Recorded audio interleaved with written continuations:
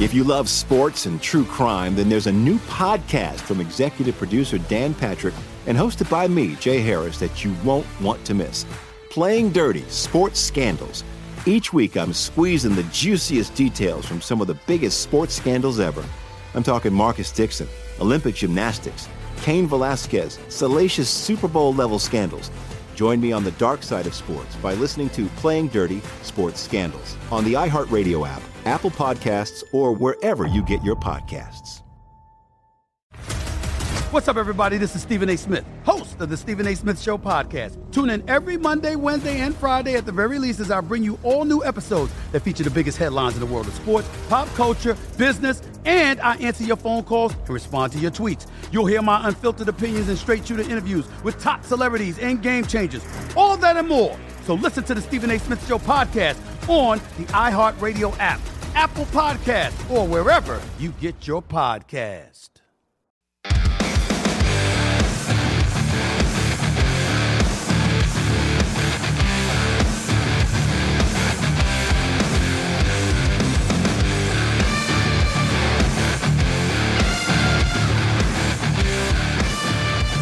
And welcome to First Strike here on VSiN. Going to break down UFC 279 for the next hour. Going to go to Arizona with Lou Finicaro, Jordan Sherwood in Chicago, and they're going to have Britton Hass, our producer, give his thoughts as well. But what a treat to begin UFC 279. Maybe arguably the most, I don't know, just the wackiest 24 hours we've seen leading up to a pay-per-view.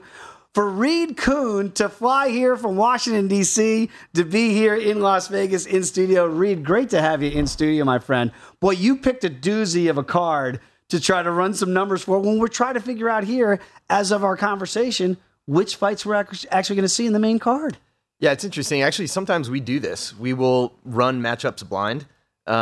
A coach might reach out, say, hey, we're looking at these three matchups. Which one is most favorable? And so we actually do that analysis, and we'll exclude the odds, and we're basically looking for what the lean is. Okay. But that's the situation we're in. I have no idea where the prices are going to be, especially in an hour. I don't know if the matchups are finalized, but we can at least have an opinion on it. Okay, let's go like there was no chaos. Okay, you come here, you come out to Vegas. We're ready. We're getting fired up for Diaz against Chimaev. We saw the numbers earlier over, 1,100. It was looking like for Chimaev as the favorite. I think the comeback on Nate about plus $9, 9 to 1, a huge underdog.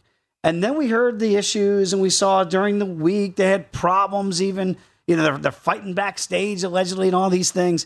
And then we see that Chimaev on weigh-in day here on a Friday in Las Vegas is almost 8 pounds north of the 170 limit. How do you compartmentalize those things? Now, again, it looks like the fight might be off as of this taping. But at that point, let's just say it was still on, and he had that 8-pound advantage. How does that factor in with the numbers? So we try to be agnostic of things like weight class shifting and weigh-ins, and we try to just go straight by the numbers and leave it like that. However, this matchup did have issues already. Think about this. 28 minutes of sample size for Chimaev, not a lot of fight time. He does have technically 5 fights, but some of those fights did not last very long. Mm-hmm. So the performance metrics are already skewed. Then you go over to Diaz. He's been out of the cage for over a year. He's only fought 3 fights in the last 5 years. He barely even qualifies to do any quantitative analysis at all. And so this was a fight where, shockingly, you're like, well, Chimaev hasn't fought much, but he's actually fought more than Diaz has in the last 5 years. So that was already red flags. I didn't like that. And then you add in this skewed price. It just doesn't make sense. What are we going to do? Like bring a suitcase full of cash just to bet anything on Chimaev? So this was probably just going to be a pass or like parlay, Yeah. And by the way, as of our conversation right now, those numbers did drop significantly. Chimaev is now, again, we'll find out if the fight even happens. There's so many rumors that we'll get to try to make the best educated idea of what fights we might actually see, whether it's going to be Tony Ferguson stepping in. And really, Dana White's right now, as we speak, trying to piecemeal this together and get other fighters in there for these issues of weight. But yeah, you try to then quantitatively not factor in the weight disparages that we see on a weigh-in day, right? You just try to go with the data that's already been presented before the fights? Yes. Yeah. I want to make it as by the numbers as possible. I want to remove myself from that equation as much as I can. This is an extreme situation. I probably would have intervened. Just, we spit out a number, and I'm probably going to just back off of it. The price in this case is what tipped me over. Okay. Because if this was a fair matchup, an even matchup, I might be tempted to play here despite the sample size limitations. I would have backed Chimaev. But with the price, it just doesn't make sense. No. There's value to be made elsewhere, so you got to put your money where you actually think there's value. All right, let's try to find some of that value. And again, if you got to check out, Reed's got a book of Fightnomics that's already out. You can certainly get that. You can follow him on Twitter at Fightnomics, the name of the same book. I do want to talk hypothetically if this fight does happen, because you've already been able to enter in some data on Diaz against Tony Ferguson. If this is in fact what we're going to see tomorrow night in the main event, I got to be honest with you, I'm more intrigued by that potential matchup that I would have been Chimaev against Nate Diaz, just from a purely fighting standpoint here. You've got tons of data when you look at Ferguson against Diaz. Is there a lean, without knowing what the number potentially could be, that you've already been able to find there? Yeah, it's interesting. Ferguson has been fighting his kryptonite for several fights in a row. There were several fights in a row where he just got taken down over and over by a wrestler, not Nate Diaz. He got knocked out with vicious striking from Michael Chandler. Also has a wrestling base. That is not Nate Diaz. He is a pressure striker. He's slick. He does have guard game, got good submissions, but completely different threats that Diaz brings in this matchup, and none of them are really what was giving Ferguson a problem in his last few fights. So based on that, if you line these two guys up, you would actually give the ground advantage to Ferguson in terms of control time and takedowns. Nate Diaz is probably not going to be shooting for a takedown. I don't think we've ever seen that. He's willing to fight off his back, though, and he might end up there. So then it becomes, well, does he catch Ferguson with a guillotine every time he comes in, or does he lose the round and Ferguson, wrestles him? But Ferguson is still a good striker. He's still accurate. He's high pace. So he can go toe-to-toe with Diaz, and he doesn't have that same knockout risk, I think, facing Diaz as he would have against, Lee, for example, if that matchup holds. Or someone like Chandler or some of the other guys he fought recently. So it's actually a much better matchup for Ferguson, and I would probably lean his way for value. That's fascinating. And again, we're trying to find out now, because what we're hearing is that Tony might not be more apt to want to fight a 5-round main event fight for a fight against Lee that he was training for 3 rounds. So you train differently depending on whether or not it's potentially a main event that's 5 or 3 in the shorter matchups here. I'm sure Nate's like, I don't care. Just throw whoever you want, because Nate did make weight. He did his part, and Chimaev was way off on the scales. The other fight that we might potentially have tomorrow night could be Kevin Holland now against Chimaev. And you and I briefly, when I came in here before we started the show, we're like, well, how would that make sense? Well, this would be a catch weight for two guys that look like they've been struggling to make weight anyway. Does this make sense? And do you have enough data to have a lean if it is Chimaev against Kevin Holland? This one's a little bit easier just because of the styles mismatch. I was all over Holland as the better striker against Rodriguez, and that was going to be probably a striking duel. That was going to be a really fun fight.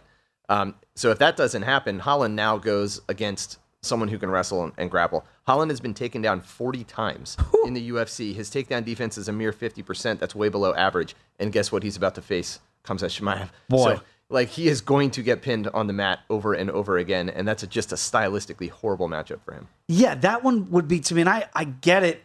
Fighters have been training, even though they've been missing weight, but they want to fight. They want their payday tomorrow night, but that feels like a terrible matchup, and the numbers bear it out for Kevin Holland. He's got to keep the fight standing to have any chance, correct? Yes, and he does pose better threats on the feet than Nate Diaz would have, because he does have power. Yes. He has very slick, very accurate striking. He can find the chin, and he represents a threat that Nate Diaz did not with one-punch knockout or kicking power.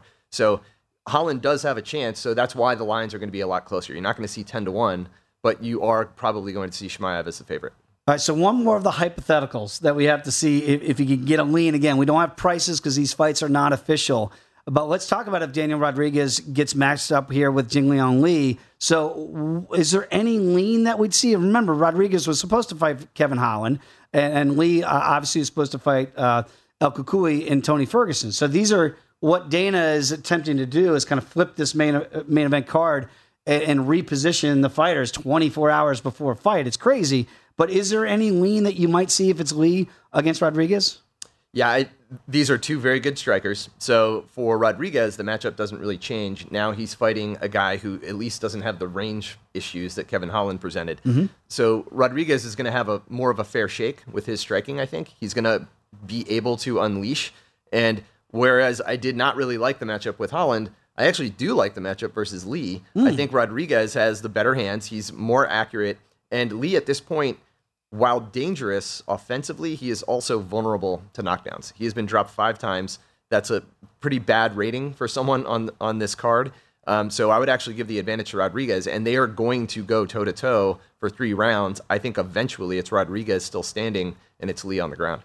Fascinating. That quickly you can pop in those numbers and get some sort of leans without knowing prices on these fights, because these are unofficial as we speak right now. By the way, as if it's not hard enough to handicap in mixed martial arts, how about this 24 hours? I mean, this is as bizarre a pay-per-view as I can recall, certainly since in the year plus that I've been out here in Las Vegas. But does it make it, is it much harder to do it without the prices, or is it easier that you can just put in the raw data?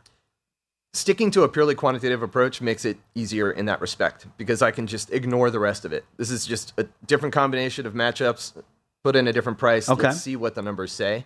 So on my side, it's actually not that big a deal. I'm here, and it's impossible not to notice the T-shirts. I saw a lot of Gracie Jiu-Jitsu shirts around Caesar's Palace last night. Right. So there's going to be some upset folks. Tickets are probably still on sale, but more interestingly, I mean, the sports books here are going to be dealing with this. People are going to be at the counter returning tickets. Yes. A lot of people were placing action yesterday. So it's going to be more chaos for the Las Vegas experience. Hopefully I'm going to be sitting in my seat somewhere during the fights, whatever matchups come out. Right. Hopefully I got action on it. If you don't mind, since you came all the way here to Las Vegas, you mind sticking around for the rest of the show? Absolutely. All right, we're going to have Reed join us. Again, this is, as we speak, people, we're just trying to give you the best information. But I got to tell you, for Reed to be able to give you those hypotheticals, at least the leans on fights that are not established as of yet, but it's looking like the UFC might be going that way, that's information you're only going to get from Reed Kuhn. That's why I implore you to follow him on Twitter at Fightnomics. Check out the book, Fightnomics, as well. Great information. Reed's going to join us later on. But when we come back, we will go to Arizona. Lou Finicaro takes a look at those weigh-ins like a hawk, and I'll get Lou's thoughts on what he saw today and one of the more chaotic weigh-ins as you prepare for a pay-per-view. We'll try to pick up the pieces right here on First Strike on VSiN, the Sports Betting Network.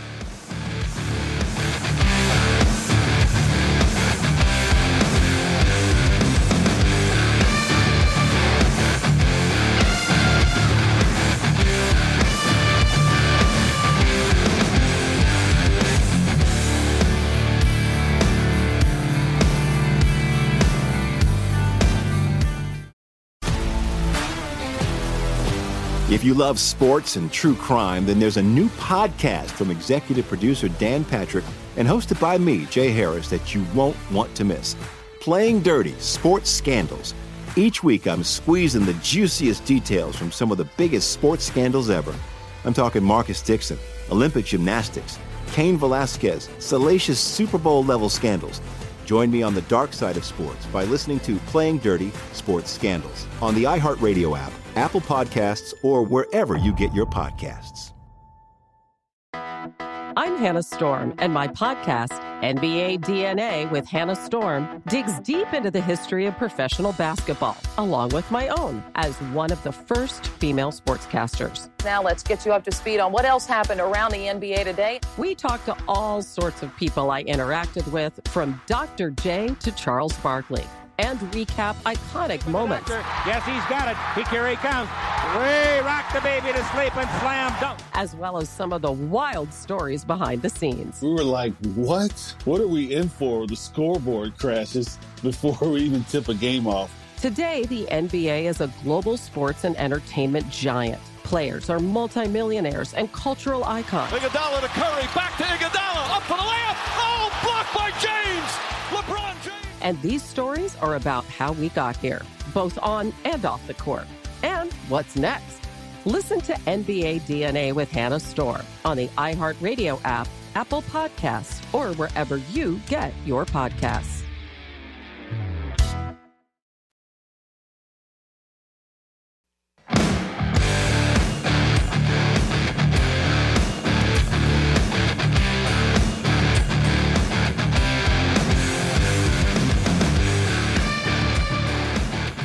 DraftKings Sportsbook is giving you plenty of ways to bet the UFC. Just download the DraftKings Sportsbook app. You're going to be able to bet on more than just the main event.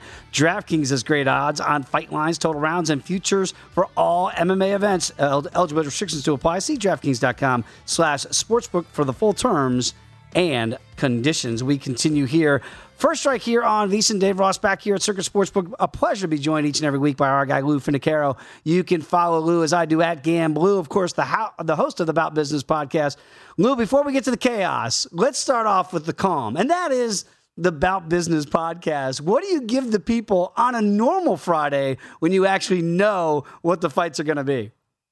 Yeah, that's a great point. But what they get are 16 to 18 minutes of simple final releases that are tabulated and carried through to the end of the year on an Excel spreadsheet calculated with winning percentage and ROI. The About Business podcast is completed for today, and we simply tried to avoid the fights where there was unknown, and there's a handful of those. Absolutely. And Lou, that's the elephant in the room here. And again, as we record First Strike here on a Friday, this is subject to change. So we're just trying to go with what we know as this moment. This has been one of the more chaotic, certainly pay-per-view events that Dana White's trying to hold together here for UFC 279.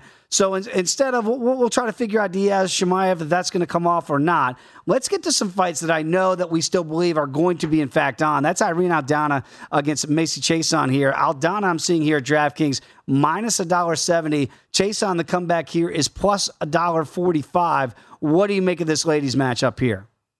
Well, this is a matchup that I was really waiting to make opinion on because Chiasson has had difficulty making 135 pounds previously. Her last scheduled 135-pound fight was a 140 catchweight because she had that difficulty. Her last fight was at 145, no problem.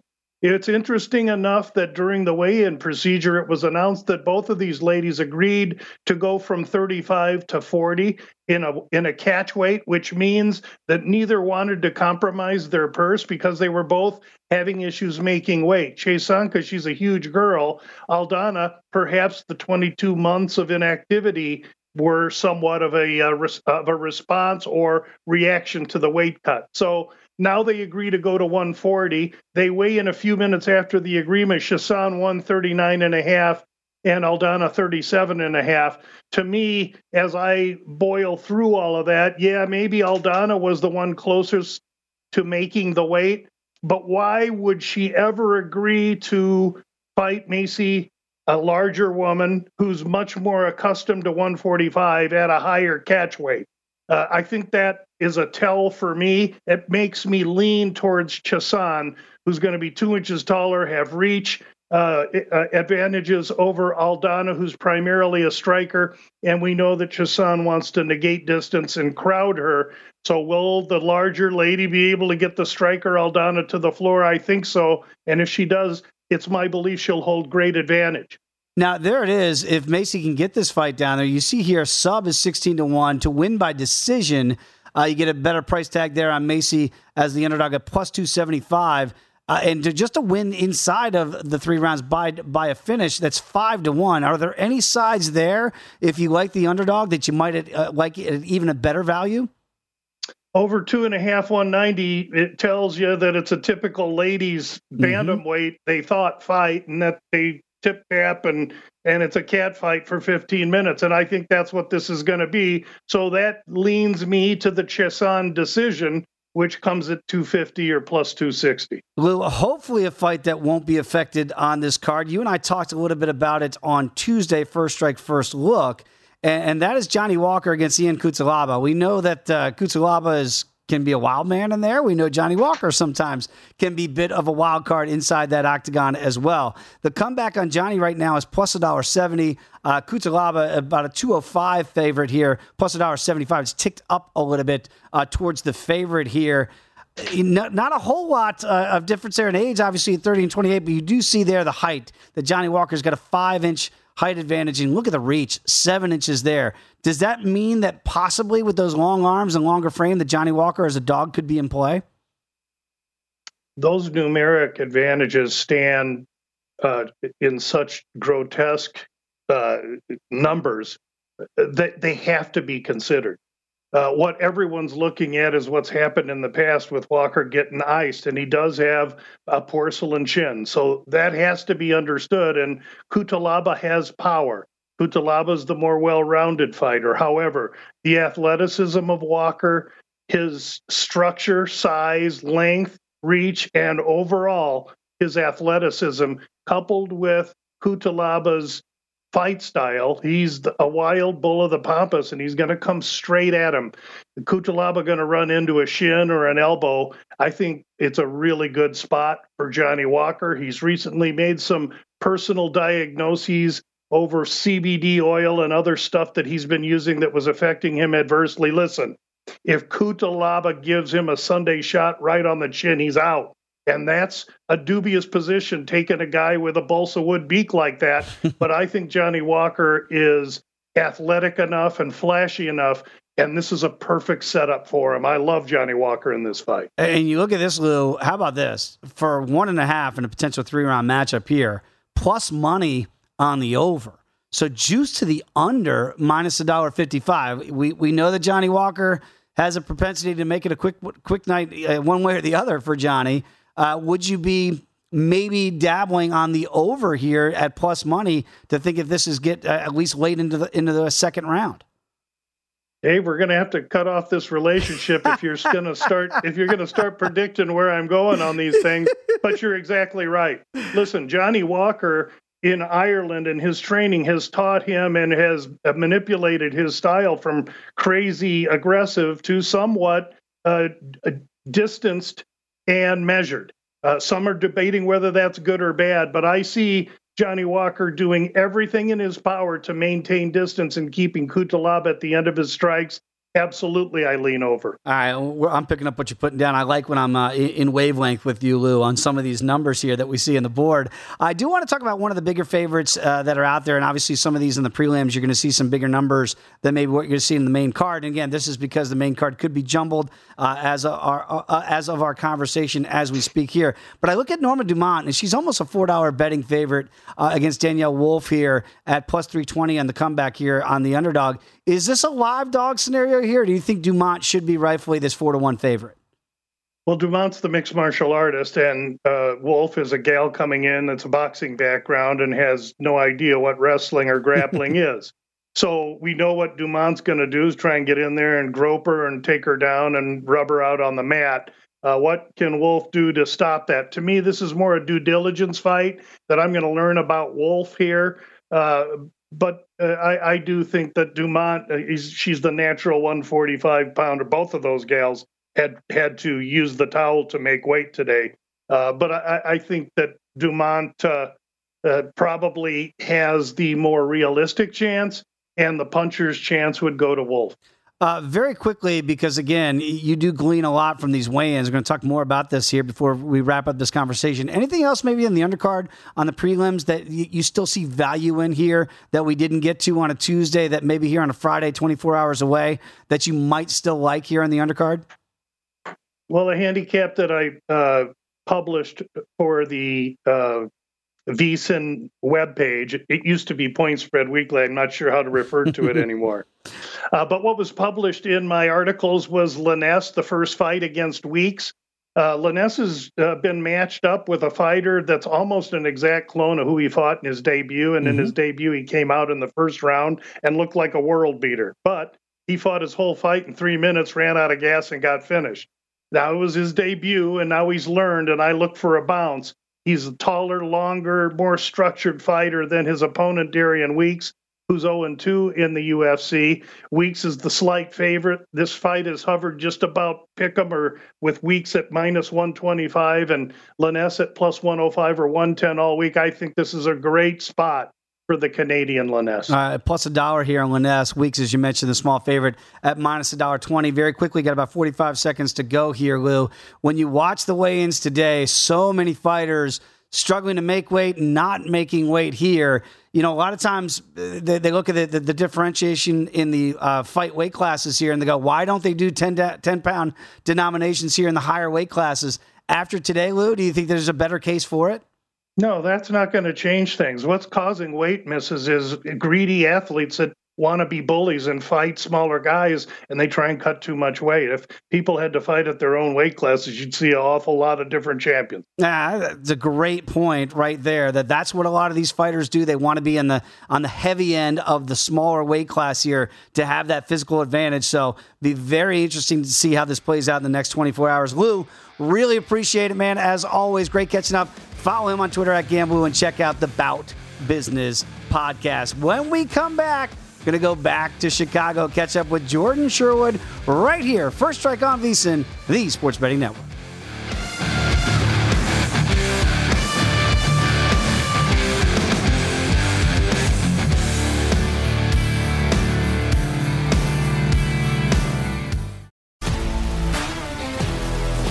If you love sports and true crime, then there's a new podcast from executive producer Dan Patrick and hosted by me, Jay Harris, that you won't want to miss. Playing Dirty: Sports Scandals. Each week, I'm squeezing the juiciest details from some of the biggest sports scandals ever. I'm talking Marcus Dixon, Olympic gymnastics, Cain Velasquez, salacious Super Bowl-level scandals. Join me on the dark side of sports by listening to Playing Dirty: Sports Scandals on the iHeartRadio app, Apple Podcasts, or wherever you get your podcasts. I'm Hannah Storm, and my podcast, NBA DNA with Hannah Storm, digs deep into the history of professional basketball, along with my own, as one of the first female sportscasters. Now let's get you up to speed on what else happened around the NBA today. We talk to all sorts of people I interacted with, from Dr. J to Charles Barkley, and recap iconic moments. Yes, he's got it. Here he comes. Way rock the baby to sleep and slam dunk. As well as some of the wild stories behind the scenes. We were like, what? What are we in for? The scoreboard crashes before we even tip a game off. Today, the NBA is a global sports and entertainment giant. Players are multimillionaires and cultural icons. Iguodala to Curry, back to Iguodala, up for the layup. Oh, blocked by James. LeBron James. And these stories are about how we got here, both on and off the court. And what's next? Listen to NBA DNA with Hannah Storm on the iHeartRadio app, Apple Podcasts, or wherever you get your podcasts.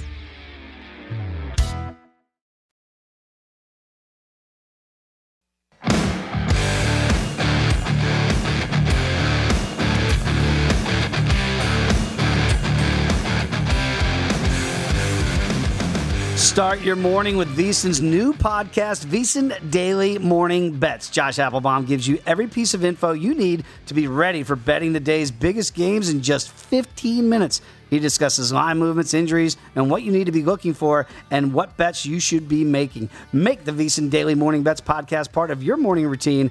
Download and subscribe whenever and wherever you get your podcast. Dave Ross back here at Circus Sportsbook in Las Vegas. A pleasure, as always, to go out to the city of Chicago to catch up with Jordan Sherwood. You can follow him at Wood on ESPN 1000 in the great Second City.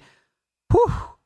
Jordan, you said to me before we started here, you have never refreshed your browser more than you have today with the chaos that is UFC 279. What do you make of the calamity here as we speak 24 hours before a main event? We really aren't sure what it might be as of yet. I mean, I think we've grown to expect the unexpected with the UFC. We were talking off the air about previous events being canceled, reshuffled. But I will say this is, if what we're hearing comes to fruition, and that's Nate versus Tony, Khamzat Chimaev versus Kevin Holland, and the Leech versus Daniel Rodriguez, I think we have a better card that originally was slated for UFC 279, both from a betting perspective as well as from a stylistic and matchup perspective. I couldn't agree more, Jordan. And again, talking to Lou and Reed Kuhn earlier in the program, Reed gave us his leans already on those possible matchups here without knowing the numbers. And again, we're just kind of we're picking up the tea leaves of what Dana White's trying to do here to save this UFC 279 card. I'm with you. Those matchups actually would be better from a fan's perspective and maybe a more equal from a betting perspective. We did see the number coming down on Nate Diaz once we heard that Chimaev had missed weight so badly, almost 8 pounds over. What would you make of a Tony Ferguson against a Nate Diaz matchup if that is, in fact, the main event we get tomorrow night? Yeah, I think it's a virtual pick'em because, when we were handicapping Nate Diaz, you had to take into account the takedowns. we were referencing his previous bouts at welterweight, like against Rory McDonald, where he was just ragdolled. That wouldn't be the case with Tony Ferguson, albeit that Tony Ferguson does have grappling. He's got some good submissions. I think we would look at a 3 or 5 round stand-up war between the two. And if you're talking that, and Nate Diaz doesn't have to worry about takedowns, I favor him in a matchup like that because of just the boxing acumen that he has, his toughness. The guy never gets stopped. And I was actually going to recommend playing the over at 4.5. I just felt like unless the doctors were going to come in the matchup against Chimaev and stop the fight, I thought Nate Diaz was going to be tough enough to survive a bludgeoning 5 rounds. So now in a fight that he doesn't have to worry about the grappling, I favor Nate Diaz in that matchup, whether he's the slight favorite or a slight underdog. So again, in the original matchup with Diaz against Chimaev, your play would have been the over 4.5 rounds, knowing the toughness. We saw it against Leon Edwards. He was dominated for 4.5 rounds. Of course, gets in, one big punch, almost turned that fight around there if he followed up. That would have been your play if that main event had stayed, would have been the over 4.5?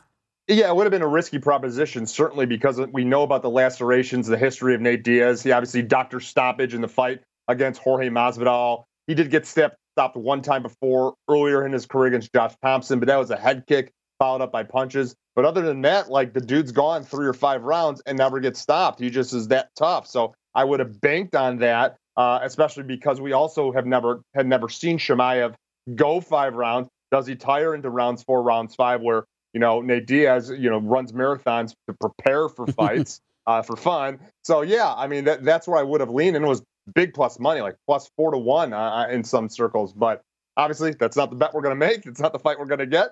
And we'll maybe get some value if Nate Diaz is the underdog against Tony Ferguson. Running marathons for any reason doesn't sound fun to me, but it is for Nate Diaz. Yeah. Let's talk about Chimaev here then. If he does get this new opponent, and it is Big Mouth himself, Kevin Holland, who likes to talk a whole lot. Sometimes he's talking from his back. That would not seem to be a good proposition if this is the matchup we get here to catch weight possibly around 180 pounds. How would you look at that fight? Would there be any shot for the upset? Look, Chimaev feels like a mismatch right now for anybody not named Gilbert Burns. What would you make if that matchup does come to fruition? Yeah, I mean, I think I saw it potentially posted at Chimaev as, minus 450 favorite. I like those because we know Kevin Holland struggles in the grappling department. At middleweight, he really got taken down a ton. I don't think he's improved that portion of his game. I actually, prior to all this craziness, was favoring Daniel Rodriguez in his fight against Kevin Holland because I just thought stylistically he matched up well. So I think you play the over in that card. I think Kevin Holland is likely tough enough to survive a 3-round or maybe a 5-round fight with Chimaev, but I don't think he has a good chance if that fight does come to fruition. Stylistically, it's just a bad matchup for him. So you liked Rodriguez possibly in that matchup initially against Kevin Holland. If he does now get Lee as they try to reshuffle this whole fight card, how does that change of opponent affect Rodriguez? If it was a favorable matchup, would this be as favorable? Yeah, I do. Well, here's the thing. I liked Tony Ferguson in the matchup with the Leech because of pressure, because, being able to maybe get some takedowns, even though we haven't seen it at welterweight. Now Daniel Rodriguez just has to, utilize his boxing and his pressure game to kind of, trouble the Leech. Whereas now the Leech probably won't rely on his power, but will have to rely on his takedowns.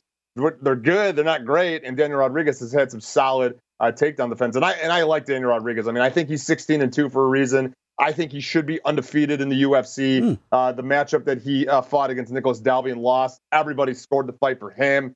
So I think he's a $1.50 favorite. I like that play against the Leech tomorrow night. Okay, let's talk about a fight that as of right now, we do believe is in fact going to happen, and that's Johnny Walker against the wild man that can be Ian Cutelaba here. What do you make of this matchup here? Walker, a sizable dog, plus $1.70 I'm seeing at DraftKings today. Do you like Cutelaba in this matchup for a guy in Johnny Walker who's had a weak chin, or do you think the underdog's in play? Yeah, how crazy is this that we forget this is opening the card? Like of all the nuts that's happened, these two crazy guys are opening up the card. I've talked about this. I talked about this on my podcast, the Unnamed MMA podcast in ESPN Chicago. I think Cutelaba is a bad matchup for Johnny Walker. I think the chin is gone, albeit I understand 2 fights ago he did go 5 rounds with Thiago Santos, but both guys were really tentative in that fight. Walker's a guy that gets finished early. Kudelaba comes out like a house of fire. I think he's getting a finish within a round and a half. Probably my more favorable play would just be on the total, the under at 1.5, because, Kudelaba does have some brain farts for sure within the octagon. We've seen him get finished in the first round, but the takedowns will be there for sure. I think ground and pound. So for me, my play is the under at 1.5, because I think either one guy could finish each other within the first 7.5, 8 minutes of the fight.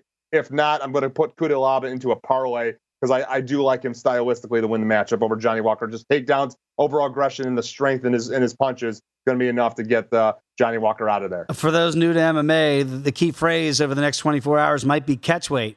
And it looks like we might have another one here with Aldana against Macy Chase on here. It looks like they might be go ahead and fighting right around 140 pounds is what we're hearing there. Does that affect what your initial handicap would have been if they were fighting at 135, or does it change at all the equation if this is now, in fact, a catchweight battle at $140?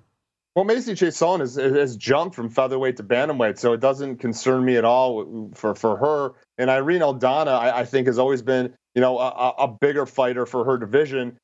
She's obviously going to have a boxing, advantage for sure in this fight. But if you like Macy Chiasson, you think that she's going to get the fight in the clinch. She's going to dirty it up a little bit, maybe get some takedowns. And I think really it's recency bias. Irene Aldana has been in main events before. She had that impressive victory over Ketlin Vieira a couple of fights ago. But I think Macy Chiasson might be a live dog, just because stylistically, if she could avoid the length and the boxing of Aldana, get inside a phone booth, dirty it up a little bit, get a takedown, she should have the advantage. All right, you mentioned the Unnamed MMA podcast. Was there anything else on that pod that you liked earlier in the week when you looked before all the chaos began here for all these switching of fights? Maybe on the prelims, Jordan, that you've identified as pretty good value? Yeah, I mean, look, I hate recommending an over in a heavyweight fight, because that means we're probably in store for a snooze fest. But Jake Collier and Chris Barnett, I think they're just going to dance around each other for 3 rounds. Collier's going to play it safe, pepper him with jabs, maybe look for a takedown. It didn't make me feel great about it because Barnett missed weight. I mean, third guy ever to miss weight at heavyweight. How do you do that? I mean, buffet must have been open for sure. But nonetheless, I think the over, neither one guy is going to finish each other. We're going to get a pretty boring fight at heavyweight. Jake Collier gets his hand raised. Unanimous decision on the scorecard. All right, we've got about 45 seconds to go, Jordan. Just in general, because, sometimes once you get past the 35, 45, 50, you jump to 70, you jump to 85, you jump to 205. Do you think with all these catchweight bouts that we're having now, is there a case to be made that they should make more divisions so it's easier to make weight, or do you think that the tough is what makes it good? Yeah, I think what's tough, it makes it good. I think that's one of the reasons probably why I'm not a huge boxing fan, is because they've got so many different weight classes defined by 3 or 4 pounds. It's been definitive for years. These guys know what they're supposed to make from a contracted weight standpoint. And just like Dana White, he doesn't like catchweight fights because they really don't do anything to set up future fights, future title holders. But let's get all these fights lined up so we can have a great UFC 79. I see your White Sox jersey you got on there, your pullover there. They're still not dead. This fight card's not dead. We appreciate it, Jordan Sherwood from Chicago. When we come back, we're going to have Reed Kuhn rejoin us here on First Strike on VSiN, the Sports Betting Network.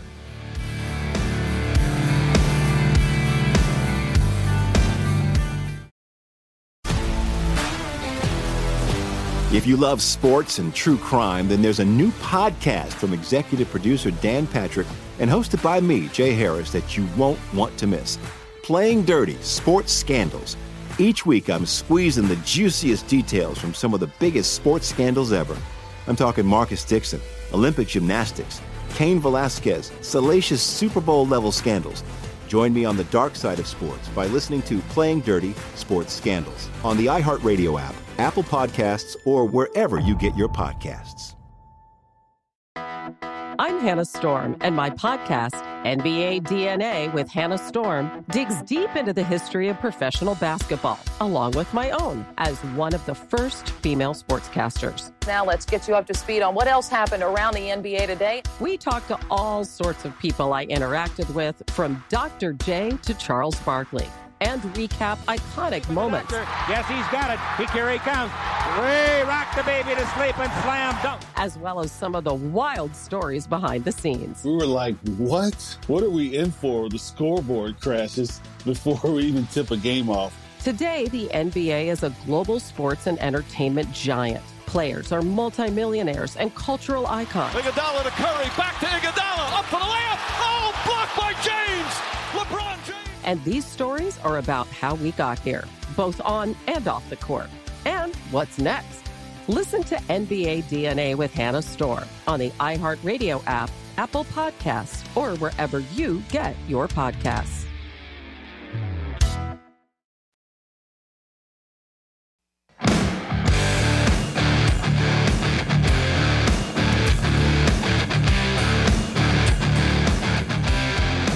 This episode of First Strike is brought to you by Yes on Prop 27 and DraftKings. Half the country already allows online sports betting for adults 21 or older. It's time to let California fans in on the action. There's no good reason your friends in New York, Chicago, Phoenix, Portland, and Boston can bet online, but Californians are still forced to deal with shady bookies. Prop 27 ensures California finally catches up, so vote yes on Prop 27. Back alongside Reed Kuhn here in studio. This is First Strike in advance of UFC 279. It's absolutely insane. Our producer, Britton Hess, is bringing us the latest information. If there's anything that changes, Reed, in our conversation. As of right now, we're still hearing there may be a new event here, main event here, with Tony Ferguson against Nate Diaz.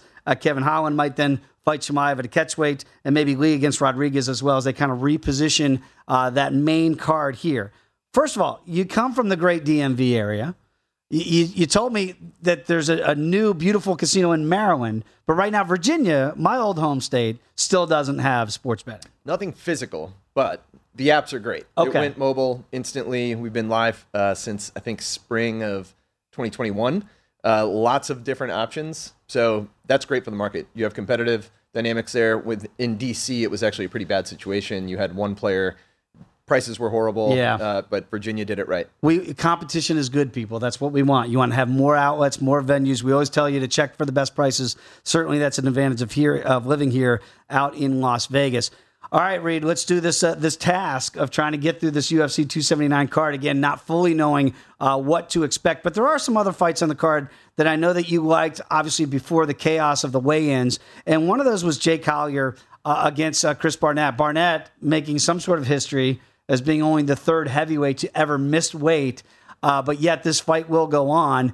You look at it now, Collier is a solid favorite here, 4-1, a minus 410 here at DraftKings. The comeback on Barnett, plus 330. How do you gauge it when the guy couldn't make the 265, 266, comes in at 267.5? Does that sway the numbers at all? Again, you're pretty good about putting in the data kind of regardless of what we see in the scale. Yeah, in this case, it helps, right? So I try to ignore these things, but half the time it's falling your way and half the time it's going the other. So this is a situation that actually helps us. So not making weight at heavyweight, not a huge deal. You're not concerned about his health. You don't think he had like a bad weight cut. Right. He just couldn't close the last mile. He probably just didn't manage it very well. So I would watch that here. But I was already backing Jay Collier long ago when the fight was first released. The lines were actually a little bit more affordable. He was still the favorite. It's been getting steamed quite a lot since then, but I still think there's value there. It's just it's a clean sweep. The one area, maybe Barnett's power. He does swing big, but he's going to be outranged. He's going to be outsized, and he's going to be getting hit a lot. He has the worst head strike defense of anybody on this card, and he's going to get tagged. Reed, I want you to expand on that because you made a point a couple episodes ago here on First Strike. It's in the Gerald Meerschaert fight, and I remember it well, where the number got to a point where you said there is value on Gerald Meerschaert, and lo and behold, that value cashed that day for you. And yet, even though this has still been steamed to minus $4, you still think that value, it's not there on the underdog. Where is the demarcation line for you when you look at the numbers versus the price to say that this is maybe a spot that you could then hop in? It's hard to say because odds are predictive. Yep. So anybody doing quantitative analysis is probably going to be including odds in their model, and I do too. So I would have to actually, run several scenarios, and we have actually done that before. It's just not very practical. So I don't look for that price. Okay. If it's the price right now, that's the one I'm hitting. But in this case, he's just such a justifiable favorite. There's still value, even though the line is there. But practically speaking, you're probably going to be using him in parlays anyway. But this is a chalky card, so go find those favorites that you like and make Collier part of that. Yeah, there you go. And certainly it's going to be, I would think, in parlay selections as well. Collier could be one that you put in there at still a price point that the numbers bear out is still a good price. And sometimes people get scared off by the big number, but if the numbers and the data still supports it, you don't have to get scared off, even though it's been steamed in that direction. Ian Cutelaba is an interesting fighter, to say the least. He can be a bit of a wild man, and so can Johnny Walker. When you look at this fight here, potentially 3 rounds, now the numbers are saying, or at least the money is saying it's not, because right now it's juiced to the under a round and a half here. What are you seeing either on the side or the total? Is there any advantage that you found with the numbers? I like Cutelaba here. So these are light heavyweights, and I tend to ignore heavyweights and light heavyweights when it comes to the totals. That said, clean side, we do have good data. Johnny Walker hasn't always had the longest fights, win or lose. He still has great power, but we are also seeing that he has a liability with his chin. So that's a concern. He is not going to be the better striker between the two in terms of taking shots and continuing to come forward. I see Cutelaba as having an advantage on the feet a little bit, but also has an advantage on the ground. Cutelaba, surprisingly, actually does take more takedowns than his average in the UFC. So if anybody is going to take this to the ground, it's going to be Cutelaba. So that tells me he has advantages in both situations. So I'm going to back Cutelaba here. Finally, we have a price that is at least not crazy. Right. So it's more affordable. Maybe you pair him with Collier and you get almost even money. But yeah, Cutelaba, I like the matchup here. And that's interesting too, that you just told me that the pathways to victory is something that I look for in handicaps, certainly. And it feels like both pathways favor the favorite. And it's only a 2-1 betting favorite here that he would have the advantage on the ground. And certainly with the chin of Johnny Walker, although he's a good striker, he doesn't exactly take those strikes the same way he dishes them out. So you're finding advantages either way with Cutelaba, right? Yeah, I like that. And that's a liability. When you look at someone who's been knocked out badly in the past, and Walker has taken some bad knockouts, that's not something that gets better with time. Damage right. is cumulative. Your chin doesn't get better as you get older. Yeah, they say Father Time is undefeated. So is CTE, unfortunately. Right. So with Johnny Walker, he's going to take some shots here because Cutelaba is so aggressive. So, when you are able to wade in like that and just go nuts the way Cutelaba does, be very aggressive, he's going to test that chin, and I don't know if that's going to stand up. Now, and again, you see it's a minus $1.10 for Cutelaba to get him out of there via KO, TKO, or DQ. 9-1 in the sub. Now, you mentioned he would have an advantage on the ground. Would Cutelaba be patient to work for a sub or go ground and pound, which would go back to the KO, TK, or DQ? Probably ground and pound because he has yet to even attempt a submission in the UFC. So that is a number that I look at. Neither one of these guys has actually attempted submissions. So Cutelaba, he is spending a lot of time in control and he's taking people down, but it's more for wrestling and control time and ground and pound. Doesn't seem to be going for many submissions. So I don't see that happening. Yeah, it seems like advantages all the way around by the data, certainly to back Ian Cutelaba at minus 205. We've talked a lot about catchweights. It feels like that's going to be the theme of this card here at UFC 279. Macy Chiasson is going to be in one of those catchweights now. It looks like that they're going to have this fight at 140 pounds against Aldana. What do you make of that subtle change as you go up from 135 to 140? And again, it's not going to affect your data points that you have here. And what have you seen before we saw that this would be a catchweight bout? So this is a situation, another one, where it actually works in our favor. So I was actually paying attention to the weight classes here because Macy Chiasson went up to featherweight, won. I believe it was an upset, split decision, and I was backing her in that fight. And it was a control time. It was her style. It was leaning against the cage, making it a grinder of a fight. And that's exactly what she needs to do against Aldana. Aldana is absolutely the slicker striker.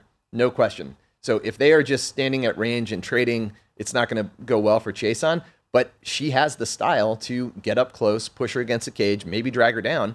And that is actually what she should be doing. So this stylistically works for Chiasson. So there's a little bit of value on the dog here. It's not a huge play. I mean, I still think Aldana is going to piece her up at a distance. But I think there's potential for an upset. I look at the total here, and it's juiced heavily. You can understand why, minus $1.95. With the added weight, does that give more credence to the over? That, again, if Chiasson, she don't want to stay standing. So if she can get this fight down to the ground, more likely outcome as we go all three? I would also take the over here. Yes. I think if she is doing what she needs to do, which is to stretch this fight, make it up close, drag it out, then yes, I don't think Aldana is going to get finished by strikes, certainly. Probably not a submission, but I do think it's going the over, and it could be very close. This could be a split decision type situation. The models are kind of in between, but they're close enough that I see value. Only have about a minute to go, but I do want to point out your book here, Fightnomics, for everybody here. Tell the people what the basis was for writing this book. It boils down to being in a taxi with UFC producers, and someone literally said, when I asked all these questions, how often does this happen? Have you thought about this? I was even pitching like behavioral economics for bonuses. Wow. And he was like, go figure it out. Go scrape a website and figure it out, smart guy. And then I stumbled on, Fightmetric right at that time had created the system that we now use for MMA metrics, and they quantified everything. And so I just did a benchmarking analysis. It was what consultants do. It's what I got trained to do. I'm not a good book model read, but it's a fascinating read. You need to check it out. Again, Reed, great to have you in studio as always, my friend. Thanks for making the trip. Great to be back. I want to thank Lou Finicaro. I want to thank Jordan Sherwood. And Britton Hass, our producer, does a great job as well. Enjoy UFC 279, whatever it looks like. It is First Strike on VSiN, the Sports Betting Network.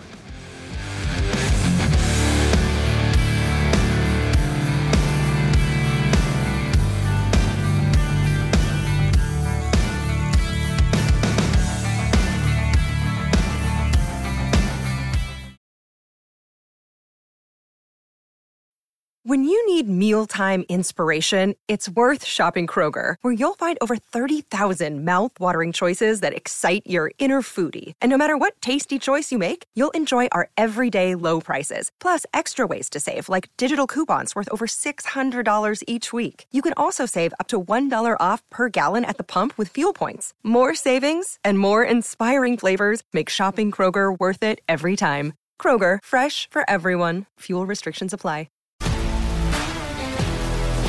If you love sports and true crime, then there's a new podcast from executive producer Dan Patrick and hosted by me, Jay Harris, that you won't want to miss. Playing Dirty: Sports Scandals. Each week, I'm squeezing the juiciest details from some of the biggest sports scandals ever. I'm talking Marcus Dixon, Olympic gymnastics, Cain Velasquez, salacious Super Bowl-level scandals. Join me on the dark side of sports by listening to Playing Dirty: Sports Scandals on the iHeartRadio app, Apple Podcasts, or wherever you get your podcasts.